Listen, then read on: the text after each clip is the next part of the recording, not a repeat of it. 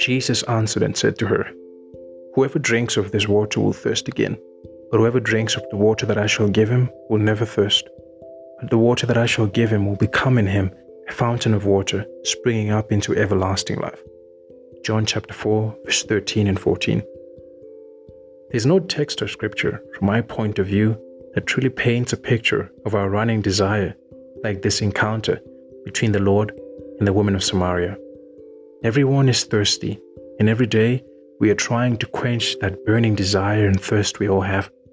We are truly longing, and as long as we use earthly means to quench or to try to quench spiritual thirst and desire, we'll keep coming back for more.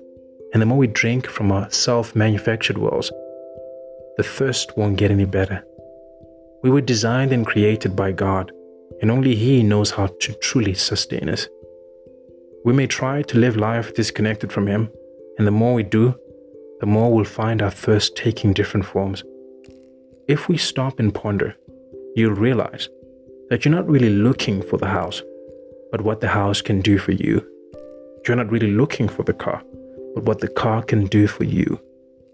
We are thirsty, and cut off from our source, we'll keep wandering the earth for sustenance. My prayer for you today is that may you realize that you are thirsty, and that your water won't help sustain you.